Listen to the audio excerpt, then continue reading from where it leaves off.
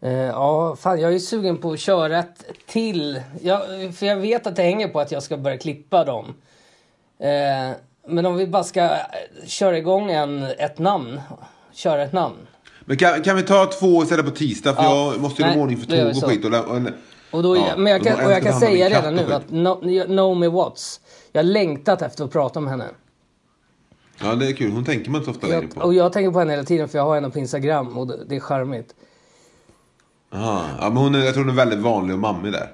Ja, men en charm lyser igenom. Man märker liksom vilka som så här, bara mest alltså vilka som lever jetset-liv. Och som du säger, vilka som liksom, där det finns en personlig touch. Någon som är överraskad, som ändå är så här Instagram. Du vet, det finns reklam, det finns lite inspelade klipp. Men ändå bjuder hon på alltså så här personliga anekdoter. Det är Reese Witherspoon. Älskar hennes Instagram.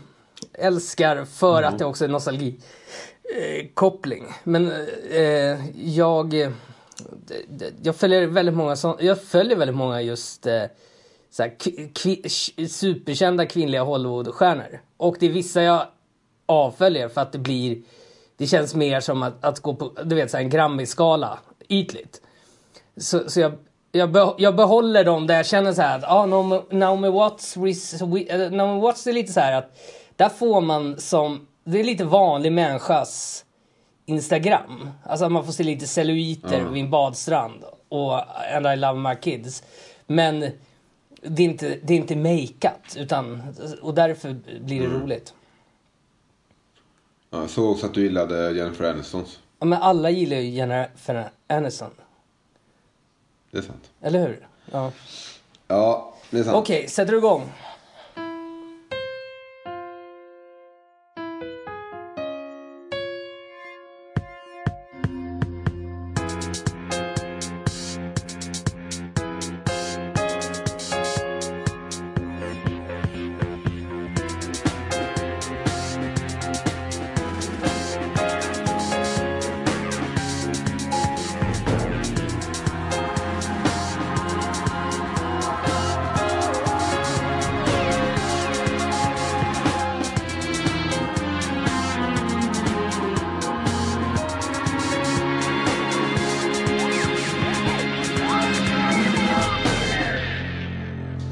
Hej alla där ute och välkomna till ett nytt avsnitt av filmpodcasten Tittar och snackar. Avsnitt nummer 210. Och med mig, Emil, har jag ju som alltid Gustav Torssell. Nej men hej Gustav. Hej Emil, och vi vill påminna om att det här är en podcast som skildrar ett vanligt samtal mellan två människor. Så om ni inte håller med oss, kom ihåg att det gör kanske inte vi heller.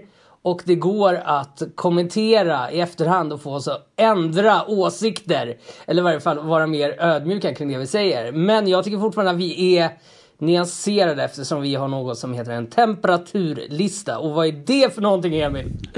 Jo, en temperaturlista då, Gustav, är ju en lista som sträcker sig mellan 10 punkter om ett visst ämne, oftast en film. Från det kalla som är då punkt nummer 1 till det varmaste med filmen som är punkt nummer 10. Och den här veckan har jag gjort en temperaturlista på filmen Parasit. Detta hausade mästerverk. Just nu pågår award season, där ju den är The Darling. Är det den och Brad Pitt som är årets darlings? Som är årets darlings, precis. Och Brad Pitt tror jag liksom han har liksom fört sig samman på olika bilder med Parasitgänget, som då det är en sydkoreansk film. Men sydkoreansk cast tror jag, som vann på Screen Actors Guild Award, vann den för Best Ensemble tror jag. Ja. Jag såg för jag tittade på någon intervju med Brad Pitt igår med han Leonard Maltin som intervjuade Brad Pitt. Hur kom det? Leonard Maltin skrev den här gamla tjocka bibeln som jag gick igenom alla filmer. Han har betygssystem från från bomb till 4. 4 är det högsta betyget. Väldigt få filmer får det. Men kan jag säga som är relaterat, båda de gamla versionerna, 30-talsversionen och 90-talsversionen av Unga kvinnor. För nu har ju Greta Gerwig gjort en ny version. med både 30-talsversionen och otippat 90-talsversionen som fick en del 1:or och 2:or i Sverige får högsta betyg 4 av honom. Så han verkar ha någon så här barndomskärlek till den. För han är snål med 4:orna. Jag läste Leonard Maltin på 90-talet, men då köpte jag den uppdaterade boken varje år. Det var det var min Rotten Tomatoes då, mitt IMDb. Att liksom gå till hans tjocka bok. Jo, men jag vet många som hade hans... Men vet du vilken... Men inte han, apropå när jag hörde att så här, du lyssnade på en intervju han gjorde med Brad Pitt, då var jag så här, vadå, är Leonard Maltin a thing fortfarande? Och inte han väl, det här är en sån här röst. Det är alltid jag tänkt att han är en sån här, alltså tråkig radioröst. Men du har väl hört hans röst i en film av Joe Dante, Gustav? Vilken film? Ingen aning.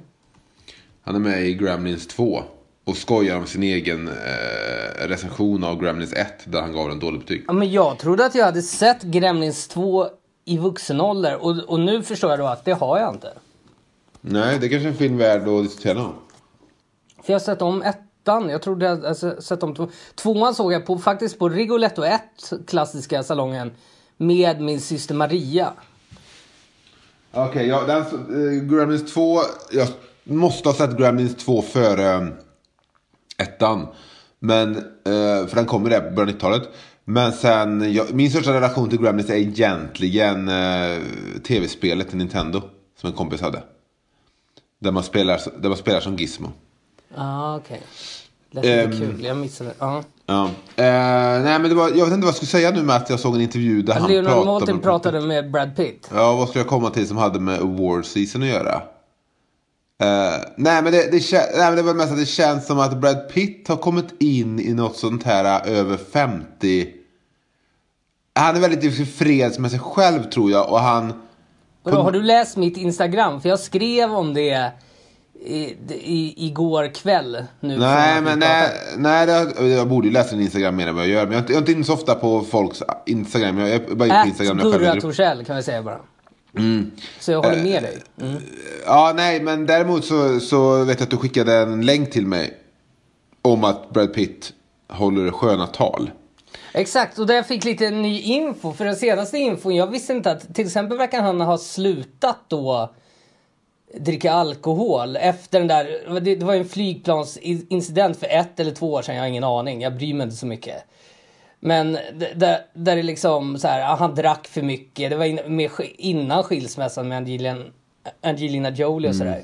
Men här nämnde han bara i så här förbifarten när han tackar Bradley Cooper. Bradley Cooper är ju, för mig som själv har liksom har en relation till alkoholen, så har Bradley Cooper alltid varit ett bra exempel på den här snubben som så här, när han slutade dricka helt, det var då han bara började göra alla de här jättebra rollerna liksom. Och han säger det själv.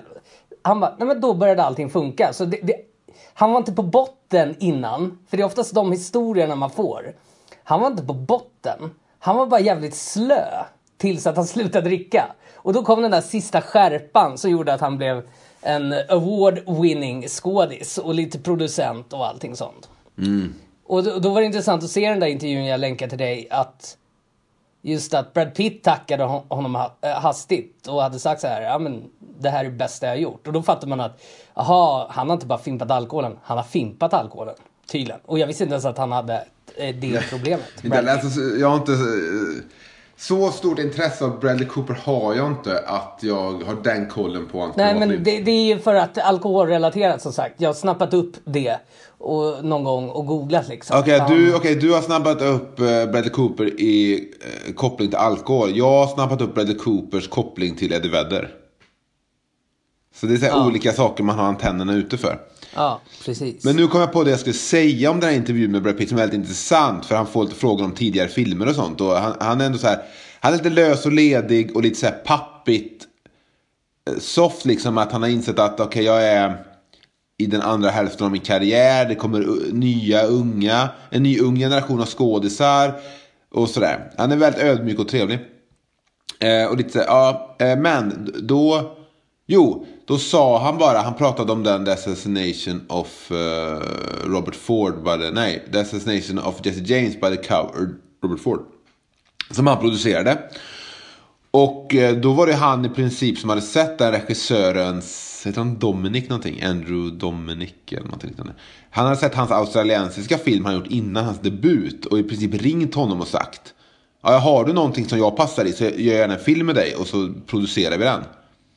Och så blev den filmen gjord. Och då tänkte jag bara på, okej, varför håller han på och hänger med Parasit-ensemblen? Jo, säkert för att han också säger till regissören Bong Joon-ho att har du någonting nästa film vet du gör ett amerikanskt så du vet, ring mig och mitt produktionsbolag så löser vi det. Ja. Jag känner att han är redo att ha kul med väldigt många folk i filmen. Och man får ju ge honom att som producent, vad heter hans produktionsbolag? Det hade jag nog säkert koll på igår när de pratade om det. Plan B eller någonting sånt där. Kan det vara Plan B? Ja, de gjorde väl The World War Z, det var väl Plan B och det måste ju varit hans då. Ja, och främst 2 Oscarsvinnare, Moonlight och 12 Years a Slave. Ja, han sa ju det att han ville göra de här filmerna som låg mellan.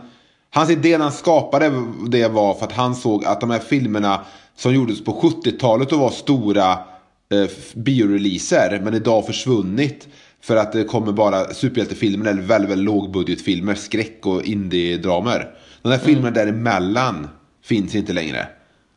Så då tänkte han, då kan jag hjälpa till. Precis, det nämnde Stellan Skarsgård också i någon intervju nu, att det är så här, antingen kostar de 10 miljoner eller 200 miljoner. 40 miljoners filmerna finns inte längre på det sättet, utan där är det tv-serier som man går till då. Men jag blev sugen på mordet på Jesse James av ynkryggen Robert Ford, för jag har faktiskt aldrig sett den och egentligen jättesugen på den. Så den kommer jag hyra nu, alltså den kommer jag se under februari månad. Ja, men men om du har lust att prata om det med mig så skulle jag säkert också kunna se om den, för jag har nog bara sett den vid något tillfälle när den kom ut på.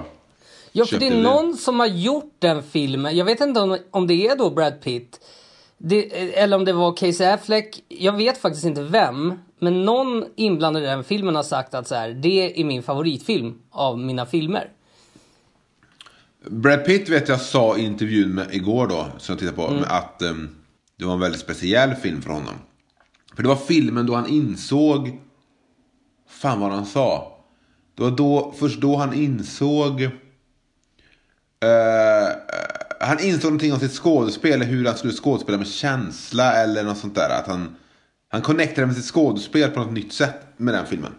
Då är det lite som, för det du anknyter till, som artiklar antyder till och som jag skrev på mitt Instagram, var att han har nästan nått en tidig gerotranscendens. Det är ett så här, Johan Eriksson la till en så här, psykologisk teori om åldrande. Freud har ju så här barndomen fram till 19 år. Ja. Sen var det Freuds svåger. Jag låter det vara osagt. Jag blandar ihop saker. Men gjorde en sån utvecklingsteori livet ut. Och sen la då, tror jag, Johan Eriksson, eller så var det Freuds dotter, om det nu är samma. Jag vet inte varför jag glömmer sånt här. Jag hade stenkoll för ett år sedan, nu har jag rört ihop det. Men la till en 9:e som var då gerotranscendens. Och som anspelar på att vissa äldre, kan jag säga, som jobbar med äldre, för det sker inte, långt ifrån i alla. Men vissa äldre blir så rofyllda inför döden för att de blir ett med alla som redan har dött. Och alla som ska födas i då generationen. Man blir en del av ett större perspektiv. Och det är den känslan du beskriver här med Brad Pitt. Och som, som han även beskriver med så här. Han förstod något, fick ett större perspektiv med mordet på Jesse James av ynkryggen Robert Ford. Och efter det har han liksom gjort filmer som Moonlight, 12 Years a Slave. Där han liksom inte frontar heller. Så förmodligen nu när han också är nominerad. Nu. Okej, så han har inte bara producerat Moonlight, han är även med i Moonlight. Nej. Okej, den har han bara producerat. Ja. Ja, då har inte jag missat någonting där bra. Jag har inte vågat se Moonlight. Jag har svårt att se filmer som är obehagliga. Det är därför också jag inte vågar sätta på sameblod. Men den är väldigt vacker, eller var det obehaglig? Nej, men jag vet inte, för om jag nu börjar prata om vad jag tror det handlar om, så kommer du spoila den för mig. Nu tror jag att du har gått in, det skrev jag också om på Instagram, för den regissören som inte jag har lärt mig namnet på direkt i huvudet ännu. Jag såg introt på hans If Beale Street Could Talk, eller vad den heter. Jag Ja. har bara sett introt. Och då är det först som jag kopplar en arg text. För att jag är uppvuxen med Spike Lee-filmer. Så då är det en text om liksom hur de svarta i Amerika... på den här alltså, specifika gatan i Amerika så finns de svartas röst ungefär. Så jag väntar mig att nu när filmen börjar då börjar det med någon så här kravall. Eller i varje fall så här bråk på en gata. Frustrationen i the black community. Men så börjar det på ett jättevackert soundtrack. Och ett par då, mörkhyade. Men de promenerar bara, så här flanerar. Det är snarare en så här tjeckisk film. Och det är liksom, man är så förväntad med att så fort det kommer en så här arg text från en regissör som vill fronta hur de svarta har i Amerika, så väntar man sig kanske att den ska vara obehaglig, som du säger, Moonlight. Att den ska vara full av ilska. Men det som är annorlunda med Moonlight, för att jag såg den på bio och det är alltid svårt, det kommer vi komma till här med Parasit, med houseade filmer. Att då får de växa in sig. Jag har svårt att hylla upp. Jag behöver se om. Men så jag kanske är lite besviken när jag ser Moonlight första gången. Men sen kryper den på efterhand. Och då börjar jag förstå att det här finns något jag tycker om. Och den är väldigt så här poetisk och vacker på ett sätt som man inte väntar sig. Och full av tung sorg, men inte obehaglig, Emil, alls. Okay. Jag har hört att den ska vara lite svår att ta sig igenom av andra källor. Så nu ska jag lita på dig. Ja, men då är det ju människor som är så här förmodligen, alltså för svår att ta igenom. Då är det så här, för att även om de ofta pratar om fransk film, så ser de bara Avengers. Alltså det blir en sån, för så jävla svår inte att ta sig igenom. Jo, men då har jag ju kanske missuppfattat att läst in fel om Moonlight. Men det gjorde jag även, det kan jag säga då, om du vill veta lite mer om hur otroligt dåligt insatt jag är. Så var det så här, jag var nära att sätta på Sameblod, som nu finns på Netflix, den svenska. Ja. Och då hade jag den här bilden av filmen att det skulle vara så här, fan, det kommer vara så här coming of age story, men uppe i Lappland, om en tjej, du vet, som är same men också vill gå på diskon i nutid. Och jag såg några bilder framför mig på i någon sån här busskur uppe i Norrland, där hon sitter med några snygga neonfärgade hörlurar, men samtidigt någon samedräktsdetalj, att hon är så här, hon är mitt mellan två världar, och det kommer vara lite så här en skön ny fucking Åmål kanske, men ändå så här rätt feel good. Så jag bara, jag ska se Sameblod, ropar jag hemma när jag var hos mamma. Och hon bara, den är så horribel. Och jag bara, va? Så såg jag trailern, så var det en helt annan film. Så jag valde att inte se den. Men det var en helt annan film än jag trodde. Tyckte du den var horribel som en dålig film, eller att det var en hemsk historia? Att det är en hemsk historia, periodfilm. De äter skallar och har sig.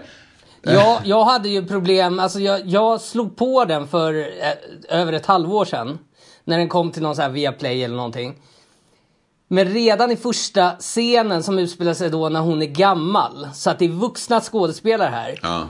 Men skådespelet är sådär jättestolpigt, som svensk film ofta blir kritiserad av hos enfaldiga människor som aldrig ser svensk film, för att de aldrig ens ser svensk film. Men här, Sameblod, då är jag så här, oj, den här hade jag velat se utan att kunna svenska. För det stör mig, skådespelet. Alltså det är väldigt, väldigt stolpigt dialog. Så då blev det att jag stängde av den, sparade den, och den har inte blivit av. Okej. Och jag sparade den för att jag inte riktigt ville må dåligt. Och då satte jag istället på Florence Foster Jenkins. Och då behövde jag inte känna något obehag överhuvudtaget. Nej, Florence Foster Jenkins är en film, enligt Rickard Eriksson, som har en länk till den här podden och liksom promotar filmen, han hade att det är en typisk Gustav-film. Och jag såg den på bio, och det var bara jag och kvinnor i snittåldern 50 i hela salongen, vilket är underbart, för alla är där ensamma. Den värsta biobesökaren förutom ungdomar är ju två väninnor i 60-årsåldern. För de är respektlösa. Jag var på den här Porträtt av en kvinna i brand. Liten salong. Och då får ju vi i publiken få hyscha de här, vad ska vi säga? Men det är två kvinnor i 60-årsåldern som alltså, som är så dumma i huvudet. Alltså de är liksom värre för ungdomar. Då är det ändå så här, ja. Deras frontallob håller fortfarande på att utvecklas. Plus att de ska liksom brösta upp sig. Alltså det är massa hormoner och sådär. Men vad har 2 60-åriga kvinnor som går på en tyst film? För du vet, när förtexten börjar och det är en sån här, det är en knastertyst förtext. Alla vet här att jag får inte prassla. Ingenting. Man måste vänta tills det kommer ljud. För nu är det förtexten där någon målar lite. Alltså du vet, man ska höra penseldraget som bara hörs om alla är tysta. Och de sitter och pratar. Alltså vad beror det på? Ja, men jag har varit med om, man kan inte just 2 väninnor varit med om det här kvinnogänget som kommer in och har ätit innan bion och druckit 2 glas vin. Det har jag varit med om, och de sitter, du vet, och håller på ett sätt. För jag menar, ett ungdomsgäng, då är det mer så här, okej, de kommer hit för att kolla på Avengers och ha det bara trevligt i 2 timmar. Ja. Precis, och väljer jag att gå på Avengers, så väljer jag att det är en inte sorglig, utan att det är sorl i sorl. Fan. Du kan ju säga sorg kanske.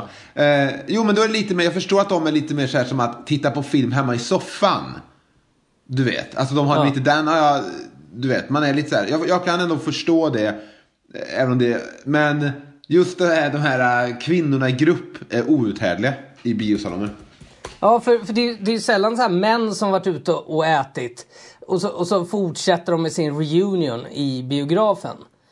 De går ju på, då är det bättre, precis, då föredrar man de mansgrupper som avslutar med en strippklubb. Går för fan inte in i en biosalong och vara småberusad för att fortsätta minglet. Det är liksom dummare. Jag håller med dig helt och hållet där, Gustav. Så, ja. Så det här är alltså en podcast som hatar kvinnor över 60. Ja, eller en viss typ då av kvinnor över 60 som inte kan som har samma frontallobsproblem som ungdomar just i biografer. De går i biobarndom på något sätt. Ja, exakt. Det händer någonting konstigt här. Och det jag alltid tänker att så här, ja, ni har inte gift om er kvinnor, tänker jag alltid om dem, väninnorna som sitter och chattrar trots att det är en tyst förtext. Jaha, yes. Är det såna här, jag ska aldrig kunna tänka mig och bo ihop med en man igen, kvinnor. Ja, men jag vet inte. Vi är ju fördomsfulla här för att vi undersöker någonting. Då måste man liksom lägga ut alla fördomar på skrivbordet. Men till exempel när jag var på en av de bästa bioupplevelserna någonsin, den här Sean Dielman och så en adress, jättelång titel, belgisk feministisk klassiker som äntligen gick upp på bio i Sverige, den är från 1973. Världens långsammaste film, 3,5 timmar där hon typ skalar lök. Hon går från rum till rum, viker en bordsduk. Men det får sin payoff i efterlevelsen av filmen. Och det vet alla som går och ser den här filmen. Jag är där med min farbror Gunnar som är ju så här den gamla tidens vänster. Alltså så här, han spelar på trumma, du vet. Söker sin själ, badar i stenhus liksom och sjunger mycket tillsammans med andra och sådär. Och alla är ju här på samma premiss. Man vet att så här, det här ska vara en av de mest outhärdligt långtradiga filmerna som har gjorts. Men det är spännande i sig. Den går upp här nu för första gången. Vi sitter på Biocapital. Bredvid mig har jag 2 väninnor. Nu ljuger jag lite, för det är faktiskt en man och en kvinna. Men det är kvinnan. Hon sitter och suckar och stönar. Och det jag tänker så här, men herregud, gå då. Varför är du på den här filmen? Filmen handlar om Sean Dielman som inte har något val, som är låst i sin kvinnoroll här, hemmafrun. Det är inte du, så gå. För att alla tycker det är jobbigt att du sitter och stönar. Och det blir så provocerande att det är en 50-årig kvinna. Att det är de som jag aldrig kommer undan. Eftersom att min filmsmak är att jag är en 50-årig kvinna. Men jag kommer inte undan då värstingarna i den åldersgruppen. Så vi avskyr inte kvinnor i 60-årsåldern, men värstingarna i den åldersgruppen är lika jobbig som den värstingarna i unga män 14 till 20 års åldern liksom. Det kan ha någonting med ADHD att göra. Oj, vad jag fick skit där säkert. Precis, jag tror också det finns något rebelliskt som kommer tillbaka när man blir gammal. Och... Ja, eller impulskontrollen. Ja. Att de kan inte sluta prata där. Alltså så här... Och då är det ju, Gustav, en risk för de här människorna att gå och se en koreansk film, eller hur?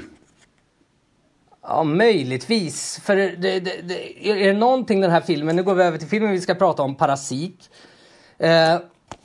Så är det någonting den har som Sean Dielman inte hade, eller Porträtt av en kvinna i brand, när de här liksom kvinnorna börjar sucka och stöna, så är det att Parasit är ju ändå väldigt så här tekniskt. Jag ska ta fram min lista för det är inte med på punkten, men det är en bra ingång till varför kanske den har blivit så populär bland så många människor.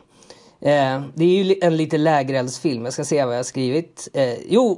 Om Tittar och snackar skulle vara med på liksom så här, om filmbolagen skulle säga så här, citat från oss, så hade de ju inte valt, vi kommer göra en temperaturlista, de hade ju inte valt från de nedre regionerna liksom, sak vi tycker inte är så bra med filmen, utan då hade de kunnat få det här som inte är med på temperaturlistan, som är tekniskt briljant jordfröjd att titta på. Alltså att den är ju rapp och underhållande, den klipper mycket och sådär. Så jag tror att folk tystnar för att det händer väldigt mycket. Lite som en popcornfilm. Eller? Jag håller med 100%. Jag har jämfört det med en Hitchcock-film. Ja. Att den är så här, det finns inget fett. Den är bara så här, det är bara en matematiskt väldigt välgjord manuskonstruktion. Ja, och där kanske vi kommer råda delade meningar. För att jag skulle vilja byta ut kompensation till vad sa du? Alltså manuskonstruktion. Rätt konstruktion eller fel, till regissörs samma ord. Okej, men det hör ju också ihop med Hitchcock lite. Att det är väldigt så här, det är väldigt tydligt, allting har ett syfte, allting har ett mål, allting som görs regissören har det exakt med varje bild och sådär. Ja. Men okej, men ska vi ge oss in i den här listan då, Gustav, nu när vi har lite kontext har jag faktiskt skrivit upp här. Så nu då rabblar jag lite. Vi fick kritik. Vi gästade en annan podcast som heter Vacancy. Och då hade en lyssnare på deras Facebook-sida, berättar du, kommenterat. Kan du inte läsa upp det igen? För jag hade gjort en temperaturlista på skräckfilm då, som gäst i en skräckfilmspodcast som heter Vacancy. Vilket kanske inte gick hem så mycket hos deras lyssnare. För en lyssnare skrev, vad skrev han? Det kommer jag till nu. Då hade de en kommentar. Och den löd: tittar de snacka-podden också bara Gustav som babblar på och så flera som humman en gång i kvarten av Emil. Verkar ju olidligt. Ja, och svaret är att ja, så är det ju. Fast det inte, men du snackar ju på ganska bra också. För kritik tar ju alltid lite. Jag blev så här, babbla. Men samtidigt var det du som höll i tempen. Och den som håller i tempen brukar också hålla lite i samtalet. Ja, exakt. Och jag var extra osäker för att jag hade gjort på ett område där jag kände att jag behövde göra mer research. Så att då babblade jag ännu mer nervöst också. Men här kommer, för han har rätt i sak. Podcasten är att vi babblar väldigt mycket. Håller låda. Jo, men vänta nu när vi ändå pratar om kritik. Jag fick faktiskt en till kommentar om podden. Just den, vår skräckfilmsavsnitt. Ja, det var någon som är följd av skräckfilmsavsnitten. Ska jag ta det också? Ja. Alltså, det här kom efter vi hade släppt det avsnittet. Men det handlade om att en lyssnare som hade lyssnat på Star Wars-avsnittet. Ska jag läsa? Ja. Okej. Jag lyssnade början på Star Wars 9. Trots att poddarna själva var inne på det så var det länge lite väl ängsligt metarefererande till sig själva och sina åsikter snarare än att prata om själva filmen. Det hade kanske funkat om man kände poddarna, men som nya bekantskaper tyckte jag att de begick poddsynd nummer 1. Att överskatta hur intressant man är som person jämfört med det tematiska innehållet. Hårdare klippning första halvtimmen hade nog varit att föredra. Ja, det här var ju väldigt... Jag tycker det här var jättebra kritik. Jag tycker det var väldigt... Oj, vänta, förlåt, jag måste nysa. för den här nya poddlistan beskriver jag att så här, det finns någon slags egenkärlek här som skiner igenom. Och då vill jag bara svara att ja, han har rätt. Vår podd kanske inte är hans grej. För att vi är ett telefonsamtal. Det är bara du och jag som pratar. Även om vi vet att vi har 27 eller 58 lyssnare, så är det bara du och jag som pratar. Så det blir navelskådande. Och det är ju inget vi kommer ändra på, eller hur? Nej, vi precis. Bara är och det finns väl också någon bild av att vi pratar till de lyssnarna som vi har. Ja. Och jag tror inte det kommer komma 20 000 nya lyssnare för att lyssna på om det här parasitavsnittet. Utan vi pratar till samma människor. Och de tror jag ändå har hört i alla fall en 30 avsnitt. Och vet om att du är väldigt babblande och självgod, narcissistisk. Och jag är någon sorts öppensinnig, trevlig, empatiskt, väldigt humanistisk. Fin, lyhörd. Ja. Håller aldrig låda, precis. Nej, precis. Går till väg trådar. Nej, exakt. Så att, och då skulle vi hamna att vi någon gång har 20 000 lyssnare, så är det ju därför också. Så att jag tycker det var utsökt kritik från den här människan. För jag skulle vilja att du sparar den, så kan man motivera ibland när vi säger så här, rekommendera den här till vänner, men nämn även till vänner det här. Och då kan man läsa upp det, så att man varnar lite för att så här, vi är smala på det sättet. Eller vi är odrägliga om man vill att en podd ska vara lite mer så här samhällsservice, så här P3 Dokumentär. Det är vi ju inte. Nej, på gott och ont. Till exempel sitter ju människor nu som gillar oss och är så här, ja men sätt igång för fan. Sätt igång och prata om filmen Parasit. Och samtidigt känner de att, och anledningen till varför de inte satt igång är ju Gustavs fel. För Emil, vi känner med Emil, vi känner för Emil, och han sitter där och vill ju bara vara lite mer samhällsservice. Men Gustav vägrar sluta snacka om det är Brad Pitt, det är om kvinnor, det är om hans kvinnohat som alltid brinner. Porträtt av, jag skulle göra något här av porträtt av en kvinna i brand, och så porträtt av ett förakt i brand. Okej. Men hur som helst, kontext i Parasit, jag skulle säga att den handlar om en sydkoreansk familj i samhällets underskikt som nästlar sig in i en rik familj med förhoppning att ta över deras liv. Eller frågetecken. Det var i varje fall, det är liksom den kontext jag hade när jag gick in i filmen, och som verkar stå sig efter filmen, men som kanske gör mig lite förvirrad. Vi kommer till det. Och regissören Bong Joon-ho, jag kan inte uttala namn, gjorde Snowpiercer, en hyllad actionfilm som jag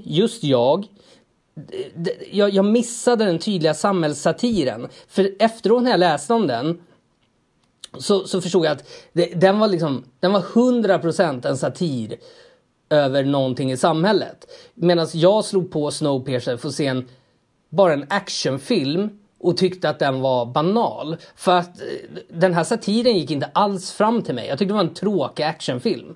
Och blev förvånad över alla hyllningar. Läste på lite, det här är några år sedan, och förstod att liksom, ja, det är en satir. Så när jag gick in med den här regissören, jag förstod att han gör satir på ett sätt som kanske inte helt lirar med mig. Har du sett Snowpiercer? Ja, jag har lite samma uppfattning. Jo, det var en film jag lite såg fram emot, för trailern var cool, det var buzz kring filmen. Men jag vill också ha minnet av att när den väl kom på någon streamingtjänst, eller om jag kanske till och med hyrde den på hemmakväll liknande. Men när jag såg den i alla fall, så blev det för mig lite som att, aha, det här är en Jean-Claude Van Damme-film. Ja, exakt. Men 20 år senare. Lite så att det är så här, för många är det inte så, för den refereras till ibland bland filmnördar. Alltså lite som när folk refererar till Apocalypse Now eller någon annan alltså en film som så här, ja, den tycker jag alla är bra. Så den kan man referera till som, ja, jag borde verkligen se om den. Och men jag kommer inte ens göra det. Jag vet att jag kommer tycka den är tråkig. För mig kanske bara den här, det råkade vara just den dagen, den tiden i mitt liv när jag såg den, så jag inte kunde ta tid med den. Och kände att det här är i princip Time Cop eller Demolition Man. Men 20 år senare. Medan du vet vilken jag kommer hyra om. För att det var det jag sökte när jag skulle se den filmen. För det handlar ju om ett skenande tåg. Och då, den jag vill se om, det är Runaway Train från 1985 tror jag. Med Jon Voight, Eric Roberts och Rebecca De Mornay. Okay, den har inte jag sett sen barndomen. Och på temat tåg. Vet du vilken film jag nyligen såg om i vintras nu med min bror och min mor? Och vi valde alltså att se den här filmen av allt som vi ska se. Kvinna på ett tåg, eller vad den heter, med Emily Blunt. Nej, Under belägring 2 med Steven Seagal. På ett tåg. Oj, vad... Gick den ens upp på bio i Sverige? Alltså, så här, Nej, men anledningen var faktiskt, jag hade föreslagit en annan film men blev nedröstad. Och av anledningen att den här filmen hade vi på, du vet, på VHS när vi var små. Min brors hade fått den vid något tillfälle i julklapp. Stark nostalgisk koppling. Ja, och då var det såhär, fan ska vi inte se om den? Jag tror inte jag har sett den. Jag såg ettan när den kom. Och då gick jag på högstadiet. Så jag har inget liksom, jag har inget där. Ja, jag har större relation till tvåan. Men det är ju, men det är de där mitten av 90-talet filmerna när det liksom det var ändå slutet av piken för du vet Van Damme, Steven Seagal, men de fick ändå göra stora filmer. Alltså filmbolagen ville ändå, du vet, tjäna stora pengar och få ut dem på många biodukar. Då kom ju Time Cop och den här och lite såna. Så det jag var ändå det är så nära de här skådespelarna fick vara Arnold Schwarzenegger och Sylvester Stallone. Ja. Den är nästan på samma nivå, du vet. Jag hade ju, för mina kompisar i förorten där jag växte upp, då var ju Jean-Claude Van Damme, alltså så här att folk skrattade åt mig när jag försökte få dem att se någonting annat. Vilket gjorde att jag blev lite, vad ska man säga, fin i kanten. För att jag blev så här, jag vägrade Jean-Claude Van Damme. Mest för att han var ju ganska tråkig också. Om jag redan som barn hade upptäckt all så här finurlig film som finns, jag menar Tillbaka till framtiden och sådär, då var ju inte Kickboxer bra. Nej. Eller Cyborg med Jean-Claude Van Damme. För att det fanns redan, Terminator fanns. Se Terminator istället, kanske jag kunde säga. Ja, men känslan var väl lite mer, du vet, att om man gillar thrash metal band som Metallica eller Anthrax eller någonting, och man vill ha mer av det, då kanske man ändå börjar leta sig vidare till de lite sämre banden, men man får ändå någonting som är ungefär samma. Och så var det lite med Van Damme, att det var så här, okej, vi kollar ju såklart hellre på någon Schwarzenegger-film, men fan, nu kollar vi på Double Impact för att det är det som finns, eller det som går på femman. Och vi får och det var det som var roligt med det umgänget jag hade då, för att de var så smala att de gillade bara Jean-Claude Van Damme och sökte sig inte vidare. Ja, det är det skumma att man landar på ett B-band och aldrig riktigt når Metallica. Att man håller sig där liksom på... Ja, och men vet du vad jag minns då? Utan att... Alltså det här jag bara plockar ur minnet nu. Men du nämnde Double Impact. Den kommer jag ihåg att jag betygsatte filmer tillsammans med min pappa, kan man säga. Att vi betygsatte filmer och pratade om det till middagen. Eller eftermiddagen, för mamma höll låda på varje middag och upprörd över något. Men då Double Impact, den var ändå så här, den var okej, tyckte jag. Den hade någonting. Kickboxen var tråkig. Kickboxen ska jag erkänna att jag inte har någon större relation till, men av de där slutet av 80-talsfilmerna med Van Damme som jag känner starkast för, så det var ju Hard Target, John Woos Hollywood-debut. Ja, för den blev jag lite besviken på, för att jag hade då sett John Woos alla de här redan på gymnasiet. The Killer, Hard Boiled, och då funkar ju inte Hard Target. Okej, och för mig var det som inte visste om John Woo var, så var det med bara, det här var en välgjord Van Damme-film bland alla de här Van Damme-filmerna som alla var likadana.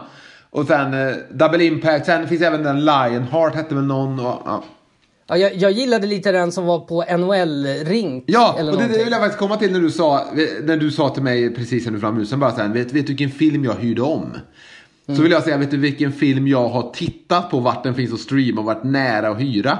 Jo, Sudden Death med Jean-Claude Van Damme. Ja, just det. Som kom där i slutet av 90-talet, samma regissör som Time Cop. Den kommer 97 kanske.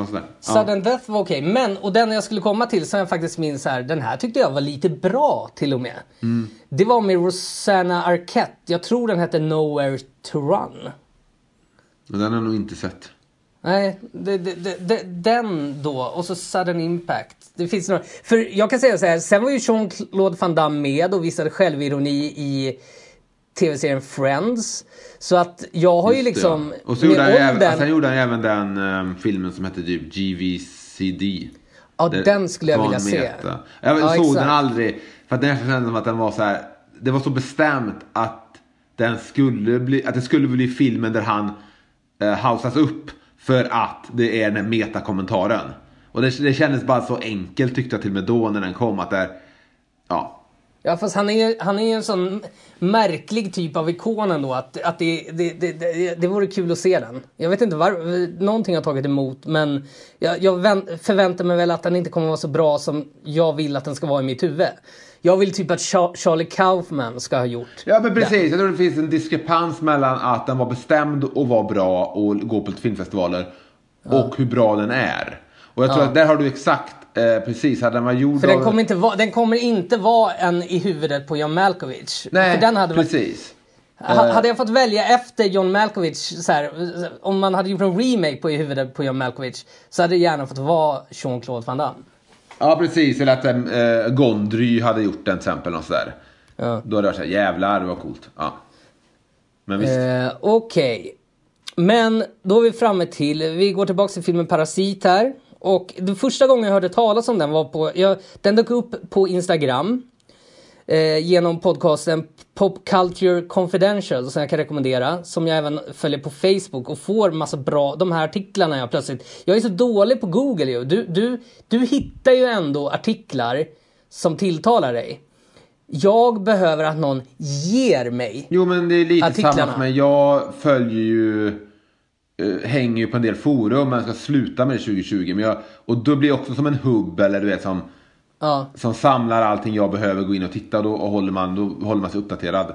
Ja. Du har ju någon bild av att jag sitter på Google och bara, idag ska nog googla på Brad Pitt, vad han för sig. Ja, så funkar det inte riktigt. Men jag har en bild av att de flesta gör det, för att jag hade önskat att så här, shit, det finns så mycket bra att läsa där ute. Och så missar jag det. Men där har jag liksom Pop Culture Confidential servera mig i flödet då. Alltså så att jag bara, aha. Så att jag får lite filmnyheter som jag annars får av dig när vi hörs här. Det är roligt. Men sen märkte jag då att för Pop Culture Confidential skrev liksom årets bästa film, lätt. Då var jag så här, och sen började röster dyka upp att så här, den här, alltså den är bäst.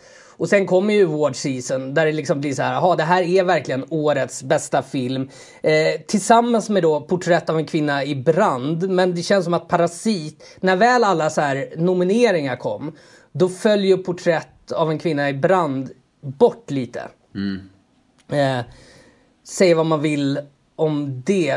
Då kan man ju säga, om vi hade kvinnohat i början där mot en viss kategori kvinnovärstingar, så kan jag bli lite mer, här är jag lite mer, vad ska man säga, feminist, när jag verkligen håller med om att det stämmer ju verkligen att så här, om en kvinna har regisserat en film så är det lite svårare. Alltså hade en kvinna gjort Parasit så hade den inte nått lika många nomineringar. För Porträtt av en kvinna i brand var lika hyllad, men det är en kvinna som har gjort den. Så lite så känns det. Tove Savela, som älskar att höra sitt namn, poddkompis till oss i det här universumet, dissade lite någonstans att Greta Gerwig inte blev reginominerad för unga kvinnor. Det är väl mer väntat än att det inte snöar på julafton i Sverige. Ja, men jag tar det i försvar. Det är mer så här, jag håller med. För att den här diskussionen påbörjades redan när jag var liten. Alltså när jag var tonåring och Barbara Streisand hade regisserat Tivanhes första, som blev nominerad, vet, så här, bästa film. Alltså, det var en av de massor nomineringar. Men just i regiklassen, då byttes hon ut till någon film som inte var, du vet, nominerad som bästa film och bästa manus och sånt. Utan just i regi så föll Barbara Streisand bort, och Billy Crystal, som på den här tiden höll i Oscarsgalan, alltså så här, det skämtades om det. Så redan då fanns det människor som höll med om att det här är en grej. Och när samma sak händer i dessa tider, när det dessutom har börjat på ett tråkigt sätt kvoteras. Alltså så här, det afroamerikanska Amerika under några år liksom fick massa, så här, plötsligt nomineras det överallt. Det ska liksom jämkas. Men kvinnliga regissörer, det är tydligen där är folk sura som fan när det ska nomineras liksom. Så det är lite intressant här, menar jag. Och jag kan hålla med om att så här, föll Porträtt av en kvinna i brand bort mest på grund av att det är en kvinna som har regisserat den. Det här vet ju inte jag och det är ingenting jag undersöker. Men jag säger inte emot dem som hävdar att det är så. Var hennes regissörsdebut Lady Bird? Ja, det känns som det. För den tror jag ändå fick nomineringar. För mig den blev jag lite besviken. Den tyckte jag var en så här, ja, det var en bra trea. Det var inte för den tittade jag på Netflix och så satt jag så här, jaha, men det här är lite så här upptrampad mark. Det känns som att det är där, det handlar om den här vänskapen i den åldern och då, nu sitter ju lyssnarna och tänker så här, jo men ni hyllar ju Superbad hela jävla tiden. Men det är liksom... Men det är något med tonen, för jag håller med. Lady Bird, det är så här, det här har vi känt förut. Ja, lite så. Och sen när det kommer en scen i filmen där de ligger på golvet och käkar såna här katolska små så här katolska blad, som att det vore chips. Och jag tycker bara, då var där filmen blev bara så här... Ja, att den blev lite hipster. Jag tror kanske lite hipsterfilm, men jag minns inte så mycket. Jag såg den på bio med höga förväntningar efteråt. Jag glömde bort den väldigt. Och jag vill också säga att nu såg jag bara 75% av filmen i slutändan. Det var absolut ingen dålig film. Det var bara att den oblatscenen är en sån scen jag själv skulle kunna skriva och känna, fan vad jag fick till det där. Plus att jag känner att det ger en nyans till här när vi försvarar att konspirationsteorierna. För att med Unga kvinnor nu, när Greta Gerwig har gjort sin väl då andra film, eller hon gjort någon emellan. Jag tror hennes andra film. Då har ju rösterna varit att så här, men hon har gjort den på ett nytt sätt. För Unga kvinnor är ju en enorm så här, amerikansk klassiker. Men hon har liksom gjort om den, för hon är ju Oscar-nominerad för manus.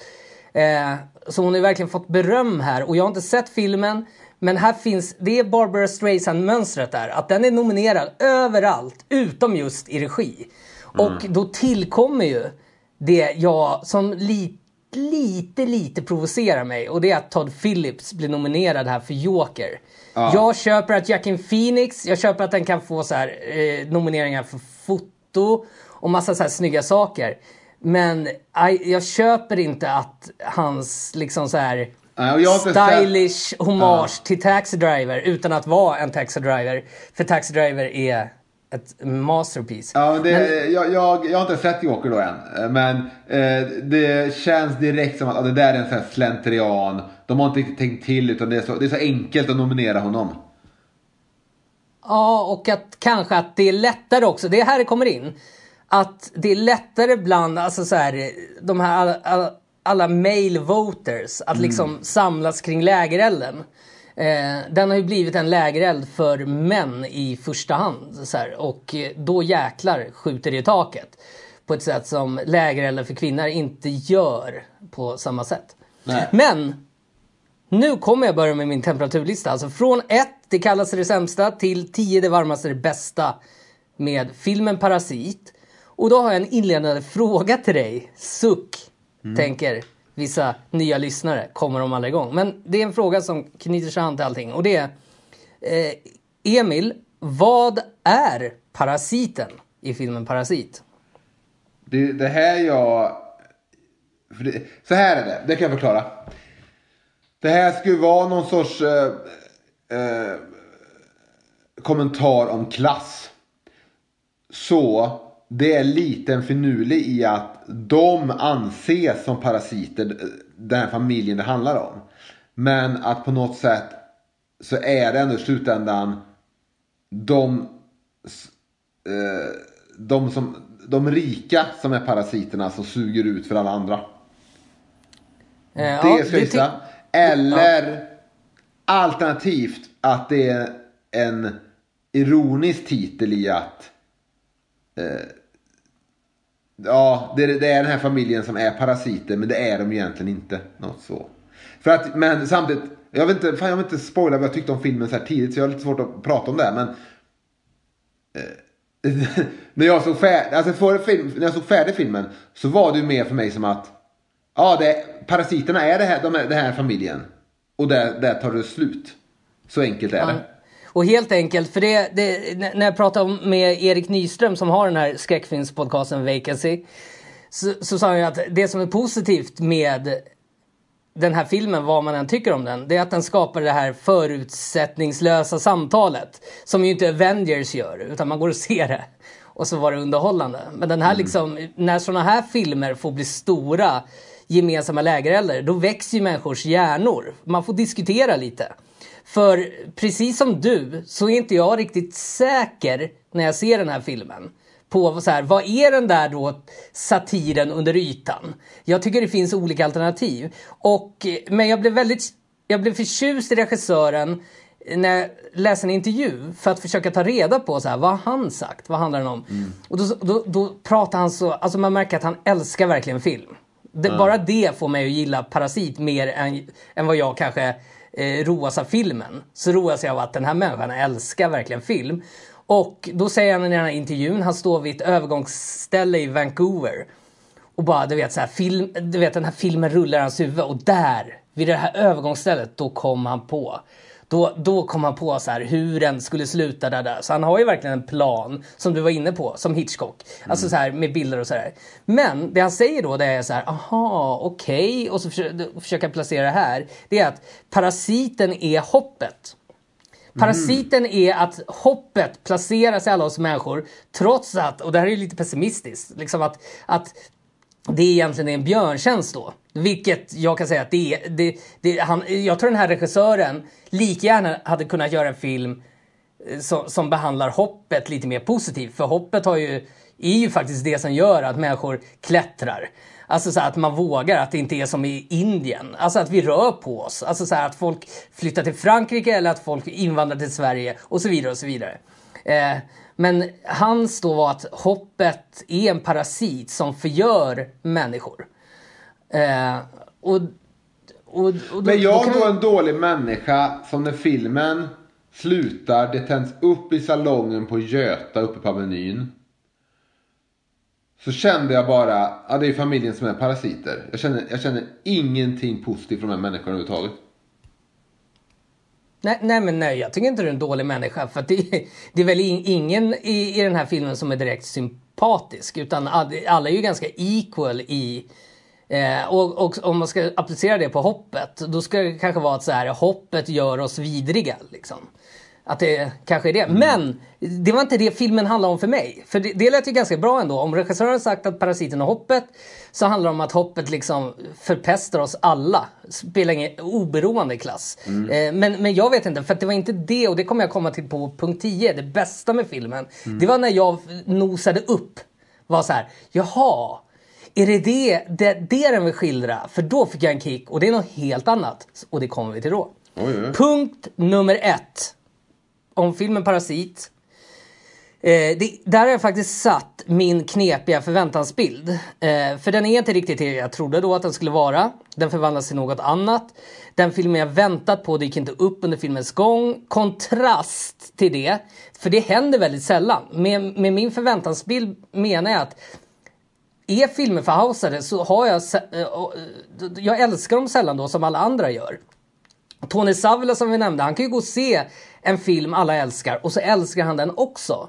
Och förut har jag varit ganska provocerande här, där jag hävdar att så här, nej men det är för att folk är inställda på att tycka någonting är bra, så tycker de det. Men jag är lite ödmjuk i det där nu och förstår att så här, nej men jag är bara knepig. För att jag är uppvuxen med att när jag plötsligt får en film som jag inte alls har väntat mig. Bone Tomahawk är ett bra exempel. Jag bara slår på något, jag tror det ska vara en dussinvästern. Och så är det någonting helt annat. Och då blir mina, vad ska man säga, det är bara då jag känner att det här var en 5. För I didn't see it coming. Det är ju omöjligt med Parasit. För att det har serverats till mig i 4 månader att det är ett mästerverk. Då måste jag typ strunta i att se Parasit och vänta 12 år. Och råka se den på tvn. Då kan den bli ett mästerverk. Så på punkt nummer 1 är det min knepiga förväntansbild som jag är helt öppen med. Men jag vill ha exempel där på filmer. Ett fåtal filmer som liksom, eller det är en film som helt levde upp till förväntningarna jag hade. Som var så housead. Och det var 1999. Den filmen var exakt vad jag hade drömt om. Och jag tror inte det har hänt med någon annan film utom den. Okej. Då säger jag The Matrix. Ja, vad intressant. För den blev jag lite som så här, alla killar satt och bara älskar Matrix. Men jag tyckte om den, men nej, det var inte den. Då säger jag Magnolia. Nej. Jag fick bara lista filmer jag minns. American Beauty.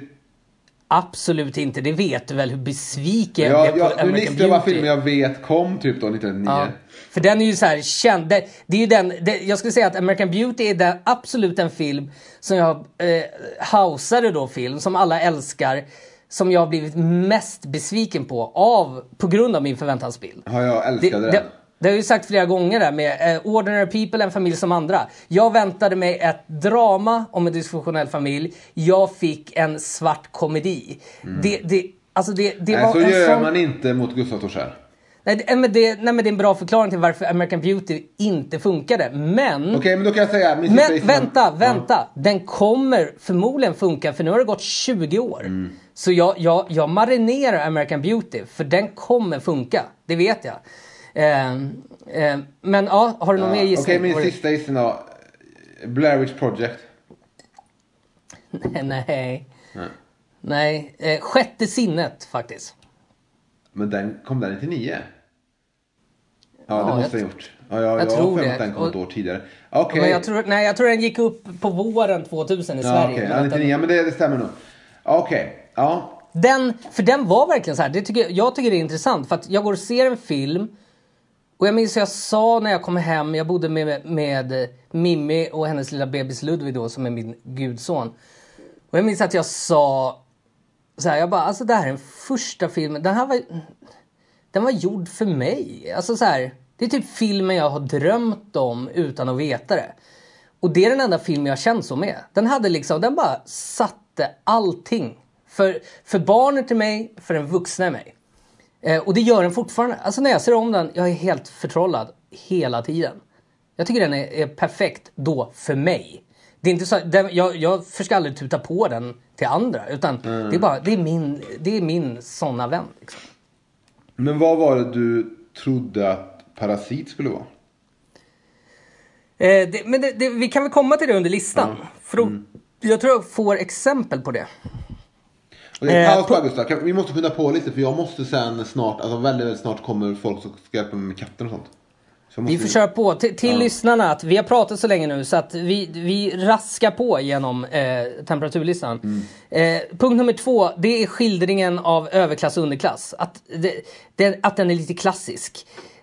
Alltså du vet så här, underklassen ska vara lite fula, skitiga, elaka. Ja, men det är det jag lite menar när jag pratar om Hitchcock, att det också är Hitchcock tydligt. Man fattar direkt den bilden. Alltså, för jag trodde när jag satte mig och såg filmen att ja, den är hyllad, så jag går och ser den. Mamma ville komma till Göteborg och se den, för jag skulle inte gå på Trollhättan.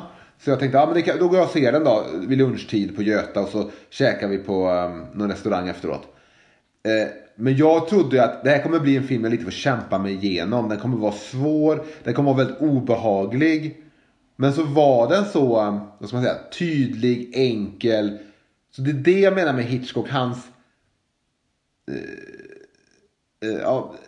alltså det handlar om tydligheten, hur konkret den är. Och det var väl så jag kände också med klassgrejen. De bor i ett stort rikt hus, de har en hushållerska. De bor under jord och luktar illa. Ja, och det jag kunde känna lite så här att överklassen, att pappan i familjen det är lite för övertydligt så här, näsan är vädret.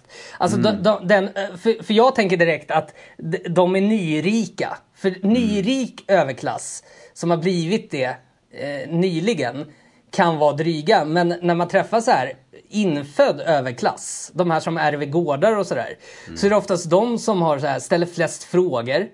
Om jag säger så här, nej men jag vill bli författare, då möter man ju förakt från de flesta liksom. Men då kan det vara just de här, så här infödda överklassen som ställer trevliga frågor om det och sådär. Så jag kan ofta känna att så här, det finns något tråkigt där, och det är det ju verkligen här. Att så här, det blir en ganska tråkig skildring, alltså en så här filmklassisk skildring av överklassen. Som du säger där. Och det var där jag började tappa tappa filmen lite när de börjar supa i en lång sekvens istället för att ta över. Jag kan gå in på det direkt då. Jag hade väntat mig, just för att det är en satir, att den här familjen listigt nästlas in och tar över så här lagfart, personnummer och sådär när den rika familjen är bortrest. Så när den rika familjen kommer tillbaks, då säger de nej, det är vi som bor här. Och typ så här, polis kopplas in, men den här då fattiga familjen har varit så smarta så att det går inte att bevisa att de inte är den familjen. Det var vad jag trodde att den här filmen skulle listigt bli. Istället så börjar de supa på soffan där jag är så här, men det här är ju jävligt riskabelt. Och så hittar de då en klass under klassen nere i källan som jag bara inte, det har jag fortfarande inte förstått. Och så blir det en ganska våldsam thrilleraktig film som är väldigt så här, tekniskt briljant gjord, fröjd att titta på, men inte filmen jag hade väntat mig. Det var ju den scenen när de sitter och super och slafsar och de äter hundmat och allt vad de gör där i deras fina vardagsrum, den här fattiga illaluktande familjen. Det var då jag blev så här, men vänta nu, är inte er jag ska sympatisera med? Är det inte ni som slår underifrån? Och så blev jag bara, men ni är ju bara vidriga parasiter. Som inte... För jag tror också just, att de ja, skulle... att de gör det. För att de har ju... För man ska ju säga till den som inte har sett filmen och nu får den spoilad att de har ju varit så listiga här. Det har varit jätteunderhållande att följa. Hur de liksom så här blir lärare till barnen i huset och sådär. Så de är ju inte slöa, supande, slarviga alkoholister som riskerar något sånt. Jag tycker även om det också överraskade mig, för jag tror att typ det skulle vara filmen. Hur tar de över? Men de tar i princip över familjen i ett montage. Ja. Det går väldigt enkelt så här. Och så då jag också vänta på det. Okej, men vad är det filmen kommer handla om nu då? Ja. Om vi redan är att de redan är det. Men just i den scenen när de sitter och slafsar och äter så här, okej, så de är inte mer. Det är sånt så här. Okej, de är inte Aladdin som lever så fattigt man kan leva. Man har ett gott hjärta och att han är en diamond in the rough. Precis, känslan blir ju så här, det här är därför ni lever som ni gör. Det är inte Julia Roberts och Pretty Woman som lever på samhällsbotten, men hon är egentligen lika mycket värd att sitta på den restaurangen som ni är. Du vet, eller whatever. Och jag stod ju framför mig när du pratade om det här, okej, de kommer ta över. Jag trodde med att de skulle börja anamma på något sätt de rikas sätt att vara, och att det skulle vara lite mer så att de är med på restaurang och de börjar liksom på något sätt bli lika vidriga som de rika. På något sätt. Men precis, vilket det anspelas på. För din skull, du kommer få besök snart, så måste vi gå vidare. Men det hade varit jättespännande att ha regissören här. För jag tror han hade kunnat, du vet, skratta med hjärta och förklara allt det här för oss. Där vi bara, aha. Ja, men det här förstår jag inte. Jag kände mig så dum för att innan, du vet, när Tony Savola hyllar den, så blev jag så här, det är klart du gör, men du vet ju inte hur simpel den här filmen är. Och sen när Erik Nyström gick och såg den och hyllade den, så blev jag så här, men Erik Nyström, det är jag besviken på. Fattar inte hur... Ja, Erik Nyström hyllar den inte oförbehållet. Han blev också förvirrad härifrån att de håller på soffan när jag pratar med honom. Men jag tänkte efter när han pratade med mig så var det så att han verkligen gillade filmen. Och jag frågade, men ser inte Erik Tån, eller ser inte hur, den är ju jättesimpel. Men sen nu när du berättade om regissörens syn och med parasiten i hoppet, att det... Så jag säger, vänta nu, det är jag som är dum. Jag har ju sett den som simplare än vad den är. Nej, du är inte dum, för du är ärlig. För att samtidigt den här Tony och flera hyllar upp den här, så om man frågar varför, för jag har frågat människor så här, men vad betyder då den här filmen? Men alla är så här, nej men det var bara så bra. Så egentligen det enda folk säger det är så här, tekniskt briljant gjord, fröjd att titta på. Men om de säger sig förstå den helt och fullt ut, så tror jag att i varje fall Tony Savola ljuger. Det kanske finns, för 90% ljuger. Istället för att starta upp en diskussion kan man göra. Man kan ju älska något utan att förstå allting. Så att jag tror inte folk fattar den så mycket som... Alltså jag tror många låtsas förstå mer av den än vad de gör. Punkt nummer 3. Sen behöver man ju inte, alla går ju inte heller och ser en film för att fatta subtexten, tematiken, kärnan. Ja, och det behöver man, eftersom det här är som jag säger nu för tredje gången och sista gången. Det är för mig en Hitchcock-film, så behöver man inte förstå någon sorts undertext. Man behöver bara se det som händer och tycka det är spännande. Det är väldigt effektivt berättad thriller i princip. Som får en att sitta och vara intresserad genom hela filmen. Ja, exakt. Och den har massa händelseförlopp som hugger tag i sinnena. Jag tror det är lite så här... tråkiga manusnördar eller som så här, vi övertänker också saker och då blir det lite provocerande för man sitter så här, men varför? Vadå? Vad vill du berätta egentligen? Bla bla bla. Punkt nummer 3, någonting som fortfarande är ganska svagt med den här filmen. Då har jag skrivit våldet. Och bevis för att jag gillar filmvåld är ju till exempel att jag slår på den finns på Netflix, The Night Comes For Us, som är en indonesisk groteskt våldsam, och jag slår på den just därför. För jag kan uppskatta min dos av filmvåld. Den är ju bara så här hysterisk filmvåldsösig actionfilm. I like it. Jag nämnde Bone Tomahawk. Det är ju en regissör som allting går väldigt långsamt och sen ballar det ur. Det är en av mina favoritregissörer just nu. Han heter... måste säga honom. S. Craig Soler. Han har gjort alltså Bone Tomahawk, Brawl at Cell Block 99 med Vince Vaughn. Blev du besviken på mig när du frågade vart du kunde se Dragged Across Concrete och jag istället pratade om och jag sa den finns ju på Netflix, ett jävla pucko, och så var det egentligen att jag hade blandat ihop den och Brawl at Cell Block. Ja, men det missar ju folk hela tiden var det ligger. Ja. Så att men jag kan bara rekommendera, för den är helt groteskt våldsam. Och då även då Drag Across the Street som jag typ, alltså jag älskar Cellblock 99 tycker jag kanske är så här, jag tycker jättemycket om den. Den är sämst, men jag tycker jättemycket om den. Och Drag Across Concrete och Bone Tomahawk, alltså jag älskar ju dem. Sen förstår jag om inte alla gör det. Men här har vi apropå våld, så att jag är ingen här som sitter och säger så här, varför var den tvungen att bli så våldsam? Det är igen förväntningarna jag hade på filmen Parasit. Att jag hade väntat mig något smartare än att det plötsligt ska bli massa våld i den här filmen.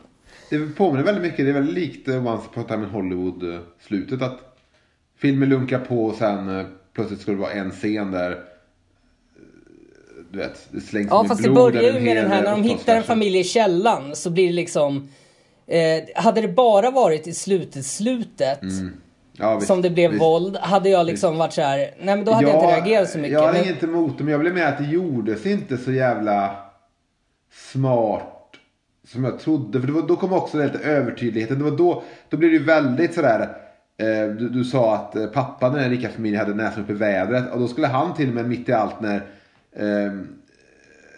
är det hans son som blöder eller, men så ska han ändå poängtera att det luktar konstigt. Det är mitt i allt kaos, att det blir så här, det blev lite väl så här enkelt. Även om allting här, jag hade väl hoppats att det på något sätt, till exempel han kommer upp i källaren, den här mannen som har bott där, hans fru är död, så han är galen och vill hämnas på den här familjen. Och så räcker så mycket med att han kommer ut där och så dödar pappan i den här familjen som nu är chaufför. Han dödar honom och blir hyllad eller någonting. Och där slutar det i någon sån här fan, det finns ingen rättvisa eller något sånt där. Istället så ska det vara då att pappan ändå ska känna att det luktar illa, och sen och sen tyckte jag också det var onödigt att dottern, spoiler, skulle dö. Då kände jag så här, är det här verkligen rätt film där dottern ska mördas? Har de verkligen haft det djupet under filmen att man får mörda dottern istället för att de ska lära sig en läxa i slutet? Ja, men det finns många förvirrande element, och det känns som att den där regissören kan svara på allting och kanske till och med villigt skulle säga att så här, japp, jag har massa trådar här, men allting har en poäng. Och det är det jag menar, att så här, och gärna den lyssnare som kan förklara det på det där sättet som vissa David Lynch-fans kan förklara hans värld. För jag är tacksam att ta emot. Men våldet var punkt nummer 3. Punkt nummer 4, nu börjar liksom nu börjar det droppa från isen, börjar smälta lite liksom. Det börjar bli varmare, men det är fortfarande lite ruggkallt. Och då har jag skrivit missad interaktion mellan de två karaktärer som filmen gör en grej av integrerar. Sonen och den rika dottern. Jag skulle även kunna nämna den rika frun och den fattiga pappan. Att jag kanske hade väntat mig då här en film utan våld, där den fattiga familjen tar över den rika, men där det finns någon typ av samvetskval. Jag vet inte om jag hade egentligen velat se den filmen, för det här är mer sentimentala Gustav. Så det är ingen så här, så borde det varit, utan bara förväntningar här. För det är där mitt då sentimentala lilla så här, kärlekshjärta, romantiska komedier, buddy love, älskar alltid E.T., växt till liv. Alltså så här, den rika frun och pappan en kort stund i bastun verkar det finnas något så här. Jag vet inte om deras fingrar rör över varandra. Och det är inte att så här, de blir förälskade. Men att de möts bakom då, trots att han luktar. Och det är ju tydligt med den fattiga sonen och den rika tjejen här. Alltså man bygger upp någonting som sen släpps fram tills att liksom det ska börja bli våldsamt. Så det har jag på punkt nummer 4. Det fanns ju där, men jag ville ha mer av det. Och därför är det liksom ganska sval punkt i filmen. Har du en kommentar eller ska jag gå vidare? Nej, för jag känner att allt det där fyller också bara det här. Fyller bara ett manussyfte i att allting ska drivas på. Den rika flickans kärlek till pojken har samma värde i filmen som att någon är allergisk mot persikor. Ja. För det är bara en funktion. Och jag förstod att det finns inte där för att han vill säga någonting mer, utan att det behövs för filmen. Så jag hade väl hoppats också att det kanske måste blev lite mer komplicerat i det där. Nu blir det ju bara att hon är kär i honom. Och det spelar liksom ingen roll egentligen. Ja. Nej, men precis. Jag hade velat ha relationsspel istället för det här våldet. Och jag märker direkt att det jag inte då förstår med den här filmen och så stör mig för att det får ta för mycket tid, precis som Al Pacino fick ta för mycket tid i The Irishman, då är det den här familjen som bor nere i källan, twisten. För det är bara att ta massa tid istället för att ägna sig åt de här två familjerna liksom. Min punkt nummer 5, det är där brukar vi ha så här, vi vet inte om det är varmt eller kallt, det är lite både och. Och det vidrör det vi redan har pratat om. Alltså att tematik, eller det jag brukar kalla kärnan, det Erik Nyström kallar för subtext, det och story samspelar inte helt fantastiskt då. Och det är därför du också blir förvirrad. Att säga, hoppet, men då förstår jag. Och jag tänkte så här, eller menar han si och så? Att det samspelar men inte riktigt. För det känns som att det är öppet för tolkningar helt enkelt. Så jag hade gärna, i och med att folk älskar Parasit så mycket, så hade jag velat att säga, men då kan vi väl för en gång skulle diskutera den filmen. Vi diskuterar ju aldrig filmen. Vi konstaterar att så här, det här var fantastiskt. TV-seriesjukan. Att folk bara, den här var så jävla bra. Men om man vill diskutera vidare, då är det så här, nej, det är tråkigt. Det är tråkigt. Ja, precis. Nu har vi gått vidare till nästa tv-serie. Ja. Punkt nummer 6. Då har jag faktiskt ändå sagt lukterna. För att jag blev nyfiken där. Jag tycker inte det knyts ihop med lukterna. Som när du beskriver hur pappan i slutet måste nämna det. Alltså det blev som att det bara användes. Men jag tycker om hur det började. Men jag förstår ju också det är också en funktion. För det får chaufförspappan att snäppa. Och så här. Men i den här filmen som ändå bara för mig var väldigt mycket funktioner och konstruktioner, så blev det ändå det blev för enkelt att pappan där skulle bli någon någon Disney-skurk. Och du vet. Och det tycker jag väl alla han blev. Men vi kommer till det. Punkt nummer 7. Jag raskar på nu lite för din skull. Det är väl korrekt? Ja, det är väldigt korrekt. Det är så här, det som sagt, vi är en podcast som påminner om ett telefonsamtal. Och Emil behöver snart sluta. Även om vår temperaturlista är huvudakten, så blir den ibland kortare. Punkt nummer 7. Någonting jag alltid uppskattar i en film. För jag ser hellre att man struntar i det om man inte gör någonting lite extra av det. För att alltså, jag vill att det ska kännas äkta. Till exempel då, den andra hyllade filmen Porträtt av en kvinna i brand. Som är... Den är 4+ bra den också. Jag tror jag sållar mig lite mer till den filmen än till Parasit. Men det kan lika gärna vara för att jag gillar att vara lite uppkäftig liksom. Men i Porträtt av en kvinna i brand så finns det någonting jag inte riktigt uppskattar. Jag hade hellre haft att de klippte bort det. Så hade vi att man klipper till dagen efter. Och vad pratar jag kanske om då? Men du, varför blandar in i den här filmen någonting man skulle ha klippt bort? Eller vill jag säga någonting från en kvinna i brand? Jag tror jag missade din fråga. Ja, eller så var det jag som var rörig. Det jag ville säga var att i Porträtt av en kvinna i brand så finns det sexscener. Och sexscener mellan 2 kvinnor helt up my alley. Alltså har ingenting emot det. Prefer it liksom. Men de är inte särskilt bra. Alltså, så här, jag tycker de är lite slentrian och då hade jag hellre sluppit det. Det behövs absolut ingen sexscen i Parasit, men den enskild är så bra. Alltså, den är så här, den känns lite äkta för jag har inte sett det på det sättet. Jag satt och såg den jag tänkte på den. Jag hade även diskuterat den sexscenen efteråt med en annan som såg filmen. Och jag tycker i den här Hitchcock-filmen så tycker inte jag den hade behövts överhuvudtaget. Men i sig, så jag hade tagit bort den. För jag säger, varför har ni ens med den? Vill ni, du vet, det är som någon sorts svensk film som ändå ska ha med tuttar, Helena Bergströms tuttar någonstans. För det ska vara som att men då är det konst.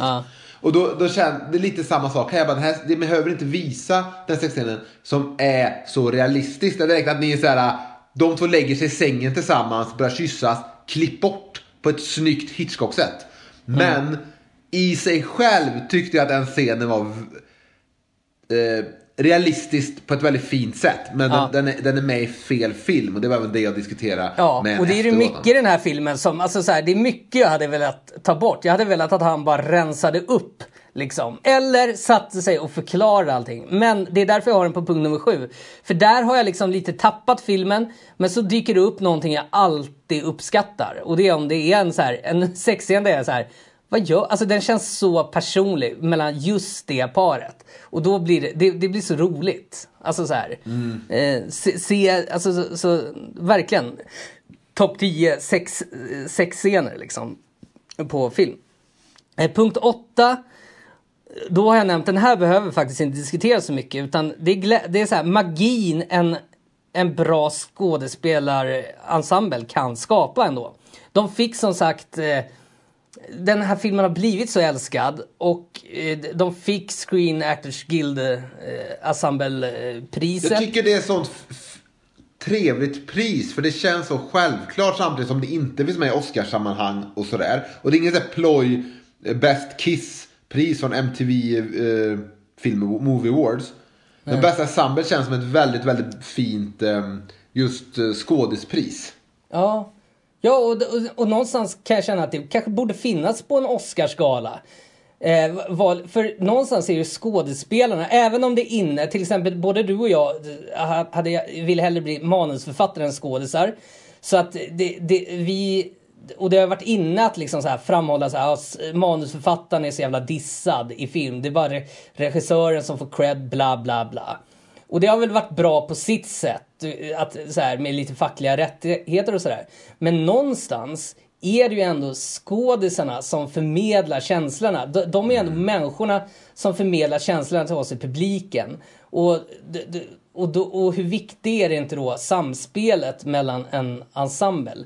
Och det är ett filmpris som vi har kunnat haft i vår egna Oscarsgala, Gustav, som du under flera år vägrat göra som ett avsnitt. Bästa, men för att vi ser för lite aktuell film. Punkt nummer 9. Då har jag faktiskt skrivit alltså det är en, vad ska man säga, det är en skådisgrej här. Förnedringen av pappan, alltså hur han uttrycker det. För det hade varit så lätt att överspela. Men han sitter där och börjar koka. Man märker inte ens när han kokar. För han kokar ju även kanske när han ler i början. Alltså den skådisen är väl ändå det han är väl ändå bäst i den här ensemblen. För han har något... Det finns en frustration i hans ögon som liksom inte ens i slutet ballar ur. Nej. Utan det är bara en tyst frustration. Och men han är... kan det vara så att han är Koreas Rolf Lassgård lite? Ja, kanske. Han är med. Jag har aldrig sett, för jag vet att det var mycket tissel och tassel om hans typ debutfilm där, så Memories of a Murder. Som faktiskt just nu när vi sitter och pratar, om 2 timmar går den på Filmhuset, Gärdet, Cinemateket. Men det missar jag. Det var en sån jag hade så här, ska jag åka in till Stockholms stad? Men det gjorde jag inte. Ja, men det hade jag i varje fall, punkt 9. Och punkt 10, nu är vi framme vid den. Och här fick jag hjälp. Jag frågade då Erik Nyström från podcasten Vacancy. Jag var så här, men vad betyder parasit? Jag skickade ett sms till honom, alltså för dig. Och det här var innan jag hade läst på om att regissören pratade om hoppet och allting. Det var innan jag hade tänkt själv. Jag var så här, ge mig en ledtråd hur jag ska tänka. För precis som du så känner jag att jag är också ganska dum. Jag fattar inte. För det kan ju vara så att Tony Savola kanske bara är smart.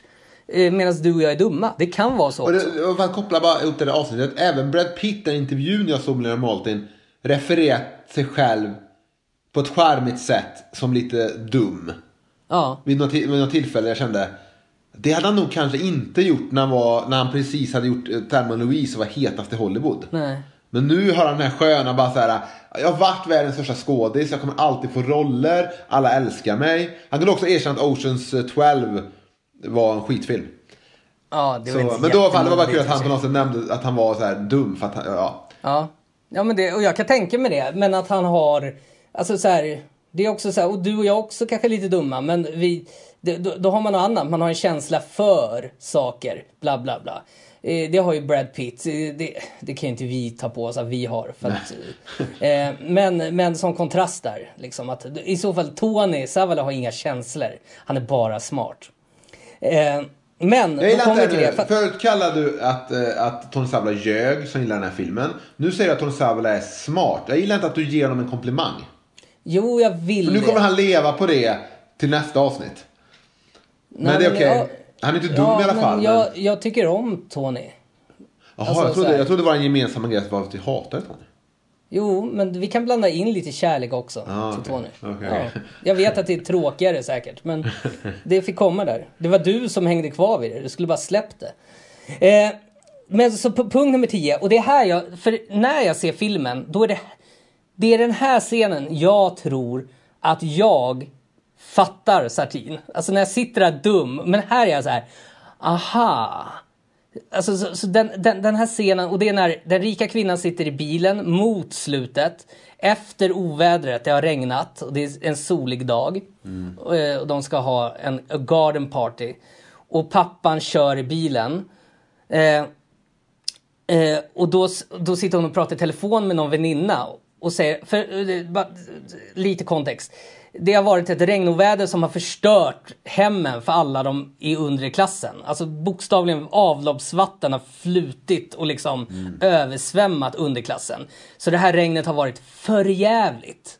Och så sitter pappan, han har knappt sovit på hela natten. Han sitter i rollen som chaufför, kör den här rika mamman. Som pratar i mobilen med en väninna och säger att ja, alltså den här solen är underbart. Det måste varit på grund av det här härliga regnet vi fick. Och då är jag så här, och någonstans här handlar det om, och det Erik satte ord på var då det här. Ja, kortfattat om att klasserna kommer väldigt långt ifrån varandra och odlat sina uppfattningar och utvecklat sin egen bild av vad de har rätt till typ. Men det finns mycket att prata om där. Han hade inte heller klurat ut. Men att att de här klasserna har kommit så långt ifrån varandra att de ser helt olika på hela livet. Alltså det kan jag känna att ja, det är även det Jonas Sjöstedt säger.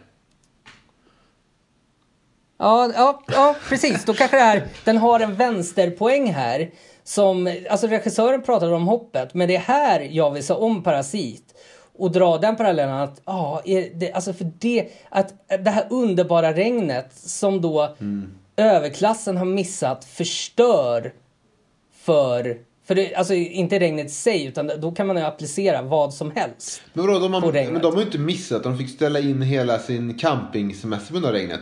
Det jag vill säga bara är att... Jo, men ett exempel här blir väl när vi har Stockholmsledda, hon Irene, vad heter hon? Stadius eller någonting. Hon som, så här, man varslar liksom 600 sköterskor och undersköterskor från Karolinska och sådär. Alla upplever en kaos inom sjukvården. Men hon fortsätter säga så här: det här är bra.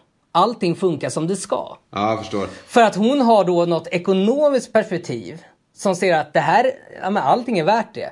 Hon har skrivit en bok om att, alltså så här, jag vill typ läsa på om det. Alltså att där fick jag, och du säger att Jonas Sjöstedt som dumt nog slutar nu. Ja. Det var bara ett litet skämt om hela det här snacket om att om klasskillnaderna blir större i Sverige. Men det vill säga bara de här, de smarta människorna, Tony och Erik. Och så finns det vi, de dumma. Men det vill säga bara en smart människa. Och där vill jag säga, nu blir det så här, Tony Savell har fått kärlek av mig. Men då kommer, nu blir han så lite, För då måste jag ändå säga, Erik Nyström, han är smart på riktigt. Tony Savell vet jag inte om han är det. Han kan också vara lika dum som oss. Ja, och förmodligen. Så ja. Men det jag vill säga bara, en människas regnet visar de stora skillnaderna mellan de här grupperna i den här fantastiska politiska kommentaren. En annan människas, fan vad Disney enkelt, att regnet förstör för dem och inte för dem. Så jag menar att för mig är det en Disney-tydlighet i klasskillnaderna. Och för Erik kanske det mer är en djupare, smartare kommentar om klasskillnaderna. Men just där i bilen vill jag påpeka att, för där fick jag ett rus av filmen. För då kände jag den här pappans smärta så mycket när han sitter tyst vid ratten. Och jag kände den här skillnaden. Då gick jag ändå bortom klyschorna. Men jag fattar vad du menar. Och jag tycker vi har haft en bra dialog om filmen Parasit. Och hade älskat om smarta lyssnare förklarade, speciellt den där familjen som bor i källan. För jag förstår inte alls syftet med det. Jag förstår inte hur manusdoktorer, producenter och alla som hade finger med i spelet gick med på att göra en familj så otroligt osympatisk. Jag tycker det är vågat och allting. Jag tycker det är bra, men jag blev så överraskad av att alla i den här familjen är ju svin. Jag trodde jag skulle Aladdin hålla på dem. Eller i Pretty Woman, Julia Roberts hålla på dem. Fast det gillar jag ändå att eller i Titanic, Leonardo DiCaprio hålla på dem. Men, men jag måste säga att, för jag har inget emot att, vad ska man säga, alla är osympatiska. Jag tycker bara att klasserna var lite klyschigt osympatiska när de blir så här fula, skitiga, elaka, som heter Skåla-filmen. Och överklassen upp med näsan i vädret, lite som en Disney-film. Lite onödigt. Jag har absolut inget emot det här. Jag tycker det var fräscht, överraskande, men rätt så här. Det var bra, men problemet för mig blir då att när familjen är superosympatisk, alla egentligen i den rika familjen är rätt osympatiska också, kanske frånsett mamman. Men då blir det för mig också så här, då blir det också bara att jag följer ett narrativ och ett manusarbete, för jag har svårt att veta vem ska jag sympatisera med här. Det blir att jag sympatiserar med den förra kvinnan som har arbetat där åt familjen, för att hon blev elakt sparkad för att mamma ska ta hennes roll. Så när hon sen kommer tillbaka den där natten, när de sitter och svinar och äter hundmat och allt vad de gör hemma i det här vardagsrummet, när hon kommer tillbaka, det är då jag känner, okej, här har vi hjälten, här har vi Colombo, här har vi hon Fletcher, det mord och inga visor. Det är nu det här, hela deras korthus kommer braka, och att den här människan kommer nysta upp vad som sker. Nu har jag hittat personen jag ska sympatisera med. Jag vet inte, men det här är vår huvudkaraktär, börjar jag känna då halvvägs in i filmen. Och det är någonting som jag vet inte. Jag är inte emot en film där alla är as, men jag hade svårt att veta så här, vad är det jag följer här egentligen. Vem är det jag ska sympatisera med? Och så blev det så att jag landade på den kvinnan. Ja. Och sen blev det ju även hennes man där nere i källaren. Och det kanske var meningen, jag vet inte. Den jag bryr mig mest om är nog den rika mamman. Och ja, det kände mig också. Men det var att hon kändes lite sinnessvag. Ja, eller de sa det, men jag vet inte, jag tyckte aldrig det. Men, ja. Men okej, det här är, filmen är så här, det förutsättningslösa samtalet. Och därför är det bra att att en film som Parasit får bli så omtyckt av så många. Det är nyttigt. Det är nyttigt. Alltid. Ja, det här blev en lång podd. 1,5 timme, men det kan vi fan bjuda på, Gustav. Ibland blir telefonsamtalen mellan två människor som bara pratar film och inte tar ett ansvar för vad de säger. Ibland blir de samtalen lite längre än vad som är tänkt. Är det någonting mer du vill säga innan vi rundar av? Vi kan väl säga att jingeln som vi spelar är skapad. Utan att vi bad honom så skickade Jörgen Lötgård den till oss. Och det är lite roligt att säga hans namn nu. För nu är han en så här nu är han inne i P3-profil igen på eftermiddagarna tillsammans med Hanna Hellqvist. Så han går ju att lyssna på vardagarna 3:00. Och då kan man tänka att så här, han har liksom suttit på sin kammare, för han refererar ofta till det. Jag lyssnade på någon eftermiddag och då refererar han till hur han sitter och spelar in musik på sina barnfria veckor. Vilket Hanna Hellqvist kommenterar. Och under en av de stunderna har han liksom gjort den här jingeln till oss. Och kommit och lämnat över den och sagt, om ni vill kan ni spela den här i början. Det var liksom ingen beställning eller någonting. Så det är fint att han har gjort den. Ja, verkligen. Och han är med i ett avsnitt av vår podd där vi pratade om Whiplash. Om ni vill höra hans gotländska. Det här är en filmpodd som heter Tittar och snackar. Den finns ju laddad ner på alla möjliga ställen, iTunes bland annat, och vår hemsida tittarochsnackar.se. Vi finns på Facebook där ni gärna får följa oss, och ni får gärna kommentera om ni vill. Det är inte så många som gör det, men om ni har lust att kommentera någonting så gör gärna det. Ibland tas det upp i podden som det gjordes den här gången med de klagomål vi har fått, den feedback. Tack för att ni har lyssnat och tack för samtalet, Emil. Ja, detsamma. Vi hörs nästa gång, Gustav. Ja. Hej. Hej.